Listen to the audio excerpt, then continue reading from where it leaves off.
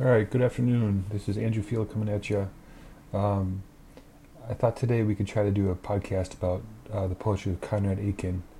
Um, I had done a few podcasts in the past, but wasn't doing so well then, so I'm going to try to do a new one today.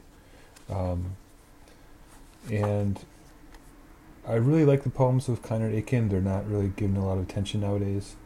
Um, there's something kind of haunting about them, and something that he does with the language that seems easy but isn't. Um, and they're kind of phenomenological in that they sort of get at like different aspects of our experience in a kind of very stark, vivid, moving, pleasing kind of way. Um, so let's read some of his poems, and then we can maybe talk about them. Um, this is going to be these are going to be some sections from a longer poem he wrote called "Preludes for Memnon." Memnon was I think a character in Greek myth, who was killed by Achilles. And then a prelude is like a sort of introductory movement towards, or an introduction to. Usually it's referred to, it's a word that we can find in music. So here's Preludes for Memnon, or Preludes to Attitude is what it says. And then the first section begins. 1. Winter for a moment takes the mind. The snow falls past the arc light. Icicles guard a wall. The wind moans through a crack in the window. A keen sparkle of frost is on the sill. Only for a moment, as spring too might engage it, with a single crocus in the loam, or a pair of birds, or summer with hot grass, or autumn with a yellow leaf. Winter is there outside, is here in me, drapes the planets with snow, deepens the ice on the moon, darkens the darkness that was already darkness. The mind too has its snows, its slippery paths, walls bayoneted with ice, leaves ice encased. Here is the indrawn room to which you return when the wind blows from Arcturus. Here is the fire at which you warm your hands and glaze your eyes. The piano on which you touch the cold treble, 5 notes like breaking icicles, and then silence.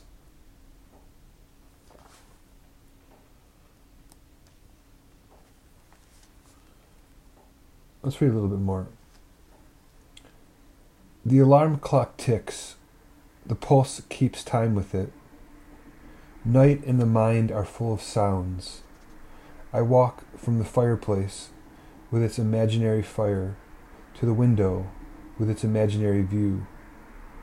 Darkness and snow ticking the window, silence and the knocking of chains on a motor car, the tolling of a bronze bell dedicated to Christ.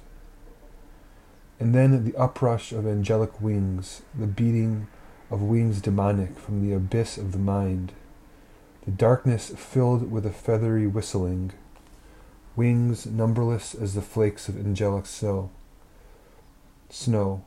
the deep void swarming with wings and sound of wings, the winnowing of chaos, the aliveness of depth and depth and depth dedicated to death. Here are the bickerings of the inconsequential, the chatterings of the ridiculous, the iterations of the meaningless. Memory, like a juggler, tosses its colored balls into the light, and again receives them into darkness. Here is the absurd, grinning like an idiot, and the omnivorous quotidian, which will have its day.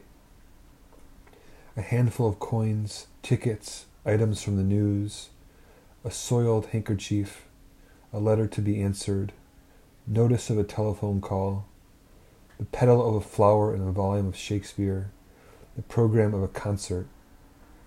The photograph, too, propped on the mantel, and beneath it a dry rosebud, the laundry bill, matches, an ashtray, Utamarro's pearl fishers, and the rug, on which are still the crumbs of yesterday's feast. These are the void, the night, and the angelic wings that make it sound.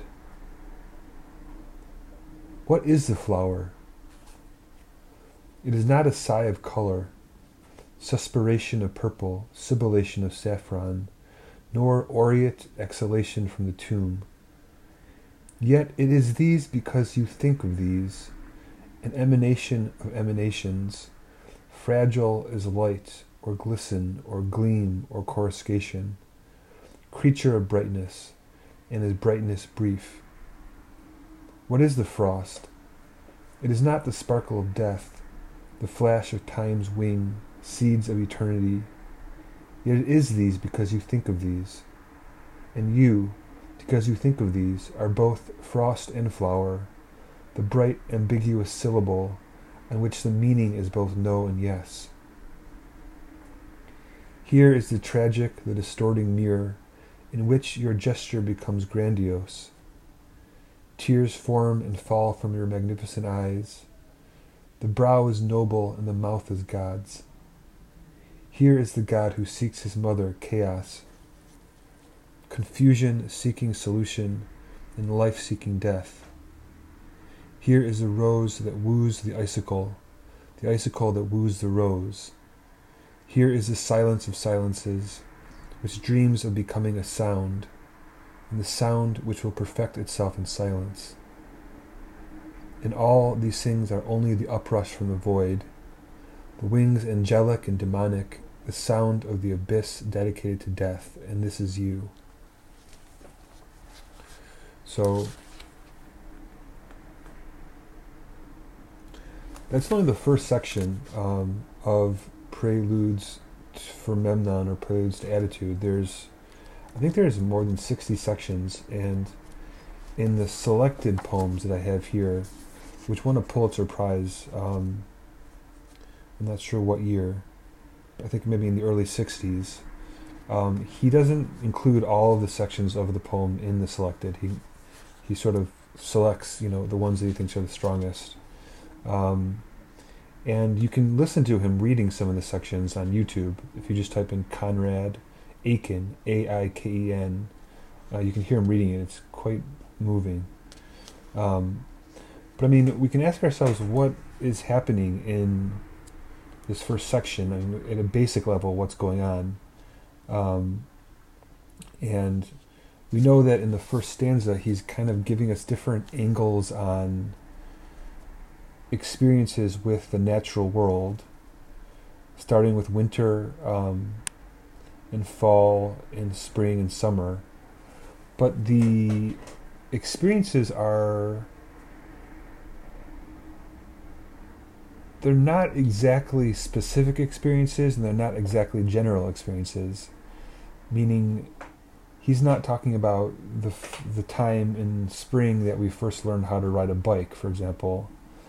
He's just giving us a sort of very brief, vivid, powerful, sense-infused experience, right? He gives us the snow falling past the arc light. So a brief image of snow falling in front of a kind of a lamplight, or an arc light, which could be a light outside. I'm not sure what arc light is exactly. But the idea of snow falling in front of a light, and so the snow illuminated from behind by a light. The wind moans through a crack in the window. And then he pivots and he gives us, these similarly sort of rich sensory phenomenologies of spring, where he gives us a single crocus in the loam or a pair of birds. And then I love this line, or summer with hot grass, right? Or autumn with a yellow leaf. And And so it's as if he's giving us, you know, I don't want to say like the cracker in Proust, Proust in the famous novel eats a Madeleine, and then it sort of taps into an entire world of memory and associations that lead to the writing of the novel. I mean, each of these moments aren't like Madeleines, but they are like, they're sort of moments in time that have the quality of something timeless. Not timeless in any sort of cheap sense, but timeless in a sort of haunting lyrical sense. And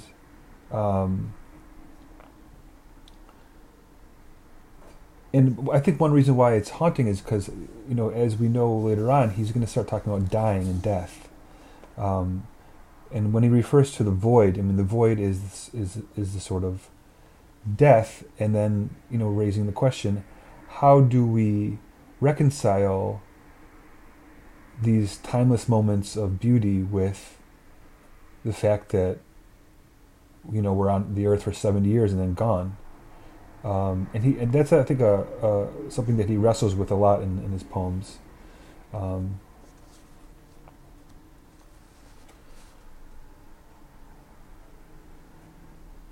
So he gives us this sort of inventory of timeless moments of the seasons, all just in one stanza. And then the inventory of the seasons is sort of like wed together with the internal life and the mind, right? Even in the first line of the section, he says, "Winter for a moment takes the mind," right? So there's a deep entanglement, a deep participation between our minds and the seasons. So much so that there is even a line where he says, "Winter is there outside, is here in me," as if the seasons are happening inside the person just as much as they're happening outside the person, which can kind of explain how these images have such a lyrical, haunting sense, right? I mean, they kind of rub the soul in a way that suggests that the experience of these seasons are so ingrained in us that they are sort of inside of us, just as much as they are sort of external weather phenomena that take place outside, right? I mean, there's a reason why another great American poet, Wallace Stevens, wrote about the weather, right? Because the weather isn't just the weather, right? It's also a sort of beautiful, ravishing, mysterious phenomena that has, zillions of poetic implications.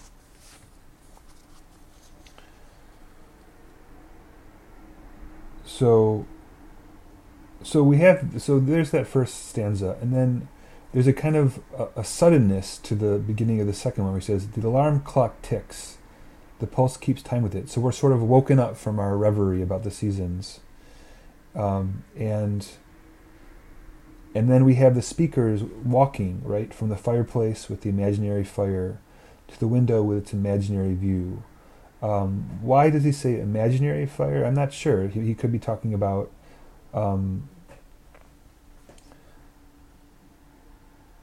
the fact that it's in a poem, and so that we're imagining it. I don't know. I walk from the fireplace with its imaginary fire to the window with its imaginary view. Yeah, so the sense of a speaker in a sort of poetic world where the fire is imaginary and the view is imaginary, possibly. Then we have these different sounds and sights that are completely real feeling, even if also sort of lyrical and poetic feeling, like the knocking of chains on a motor car, the tolling of a bronze bell, but then suddenly, the uprush of angelic wings, right? The beating of wings demonic from the abyss of the mind. So suddenly we're moving into something more speculative and metaphysical and cosmological, and the darkness, I think, could be interpreted as like the two sides of the brackets of death that we stand before, right?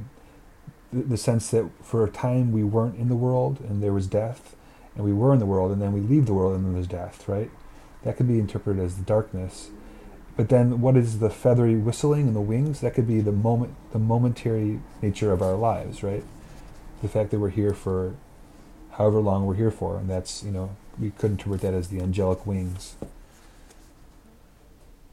The deep void swarming with wings and sound of wings, the winnowing of chaos, right? Chaos of darkness, the winnowing of it, the sort of sieving of it, the making sense of it. Winnowing has to do with agriculture, doesn't it? With wheat, the winnowing of chaos, the aliveness of depth and depth and depth dedicated to death. But then if the angelic wings are the momentary time in which we're alive on earth, then what is the momentary time? And that's where he moves to next. He says, well, here are the bickerings of the inconsequential, right? The chatterings of the ridiculous, the iterations of the meaningless. Here's the absurd, the grinning like an idiot, the omnivorous quotidian. And then he gives us all these great examples of just like the sort of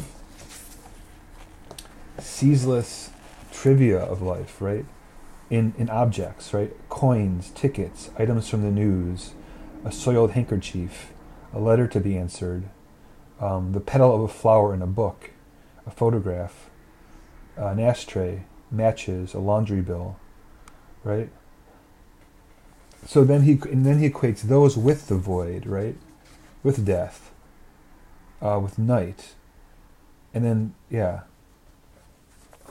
and then when he ends this section, he says, well, what is the flower, right? Because the flower was mentioned twice. First in the inventory of the seasons, and then second in a sort of inventory of the trivia. What is the flower? And he gives us ideas about what the flower is. And when he gives us these ideas, he says, well, it's not these things, but at the same time it is, because you think of these. So he says, it is not a sigh of color, suspiration of purple, sibilation of saffron, nor aureate exhalation from the tomb. Yet, I love that word yet there, yet it is these because you think of these. Right? An emanation of emanations, fragile as light, or glisten, or gleam, or coruscation. So he's kind of giving credence to thought as a power for making sense of objects or images or ideas, and the importance of thought in a poem, right? Because it's not, to say what is a flower, a sigh of color. Right? I mean, that's a really marvelous line. It is not a sigh of color, but it is, especially in the poem, because you think of these things. And so it's sort of like an honoring or a validating or a cherishing of the need for and role that imaginative thinking plays in life and in poetry.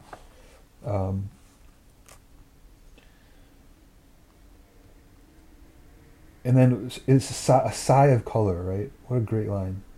And then, what is the frost? It is not the sparkle of death, the flash of time's wing, seeds of eternity. And then again, the yet it is these because you think of these.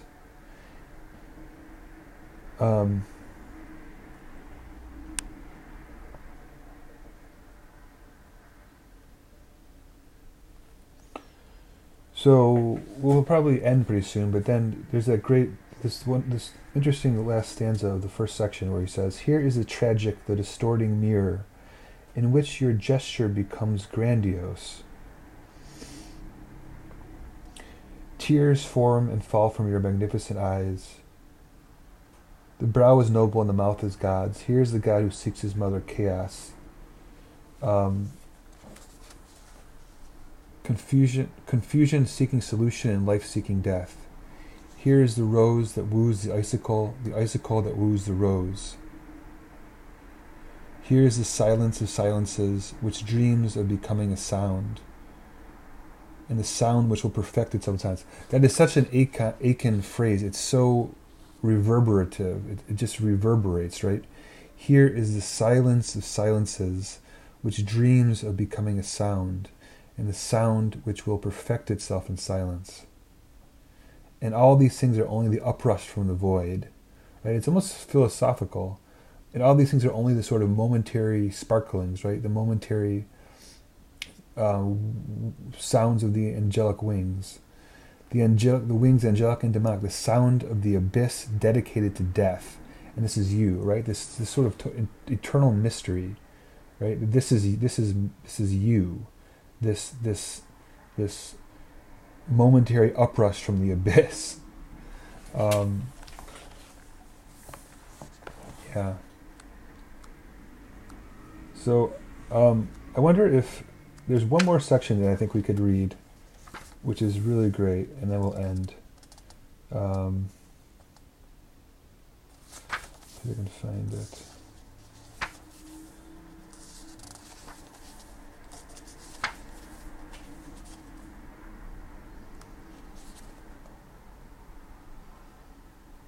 Let's see.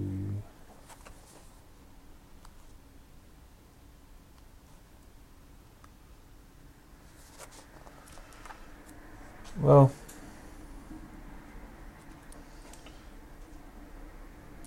I don't know exactly where that one section is, but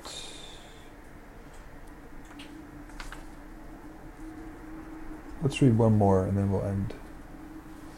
So here's section 29, I think. I'm not good with these Roman numerals. So here's Aiken a little bit more. What shall we do? What shall we think? What shall we say? Why, as the crocus does on a March morning, with just such shape and brightness, such fragility, such white and gold, and out of just such earth. Or as a cloud does on the northeast wind, fluent and formless, or as a tree that withers. What are we made of, strumpet, but of these? Nothing. We are the sum of all these accidents, compounded all our days of idiot trifles, the this, the that, the other, and the next. What X or Y said or old uncle thought, whether it rained or not, and at what hour, whether the pudding had 2 eggs or 3, and those we loved were ladies, were they ladies? And did they read the proper books, and simper with proper persons at the proper teas? O Christ and God and all deciduous things, let us void out this nonsense and be healed. There is no doubt that we shall do, as always, just what the crocus does. There is no doubt. Your Helen of Troy is all that she has seen. All filth, all beauty, all honor and deceit. The spider's web will hang in her bright mind. The dead fly die there doubly, and the rat find sewers to his liking. She will walk in such a world as this alone could give, this of the moment, this mad world of mirrors and of corrosive memory. She will know the lecheries of the cockroach and the worm, the chemistry of the sunset, the foul seeds laid by the intellect and the simple heart, and knowing all these things she will be she. She will be also the sunrise on the grass blade, but pay no heed to that. She will be also the infinite tenderness of the voice of morning, but pay no heed to that. She will be also the grain of elmwood and the ply of water, whirlings in sand and smoke, wind in the ferns, the fixed bright eyes of dolls, and this is all. So appropriately for a poem about a Greek hero, we have a mention of Helen of Troy. But before we even hear of Helen of Troy, Aiken asks, what shall we do? What shall we think? What shall we say? Why, just as the crocus does on a March morning. So again, in the same way in which in the first section, he was sort of wedding natural images with this sort of subjective inner life. Here, he's asking us to, or telling us that, you know, what we say, what we do, what shall we do, which is kind of like should, is to be natural, you know, according to this poem. Why, as the crocus does on a March morning. Now, is he being ironic? I don't know. Why, as the crocus on a March morning, with just such shape and brightness? It's hard to know if he's being affirming or I don't think he's being ironic, but um, it is kind of hard to be as natural as a March crocus. Um,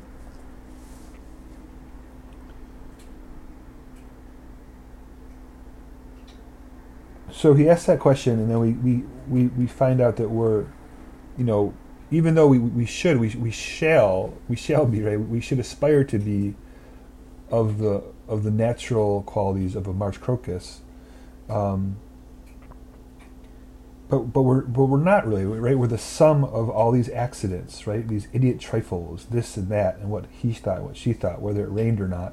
Kind of like the litany of, you know, tickets and bills that we heard in the last section. And then even even Helen of Troy, when she steps into the picture, right? Even when we have, the famous female figure in Greek myth who all the men fall in love with, and who can cause a war, right? I mean, obviously here she's totally de-idealized in a sense, right? She's not going to be, the kind of saving remnant. She's not going to be whoever she is. It could be a partner, a spouse. Is she going to be the person to stop to begin the wars? No, she's someone who knows the lecheries of the cockroach and the worm, right? The chemistry of the sunset. No, I like Aiken for a lot of reasons. One is that he's comfortable with, I wanted to say ambidextrousness, that's not the word, ambivalence, right? Like sort of two sides of the same coin. So she knows the lecheries of the cockroach and the worm, but also the chemistry of the sunset, which has more of a positive valence.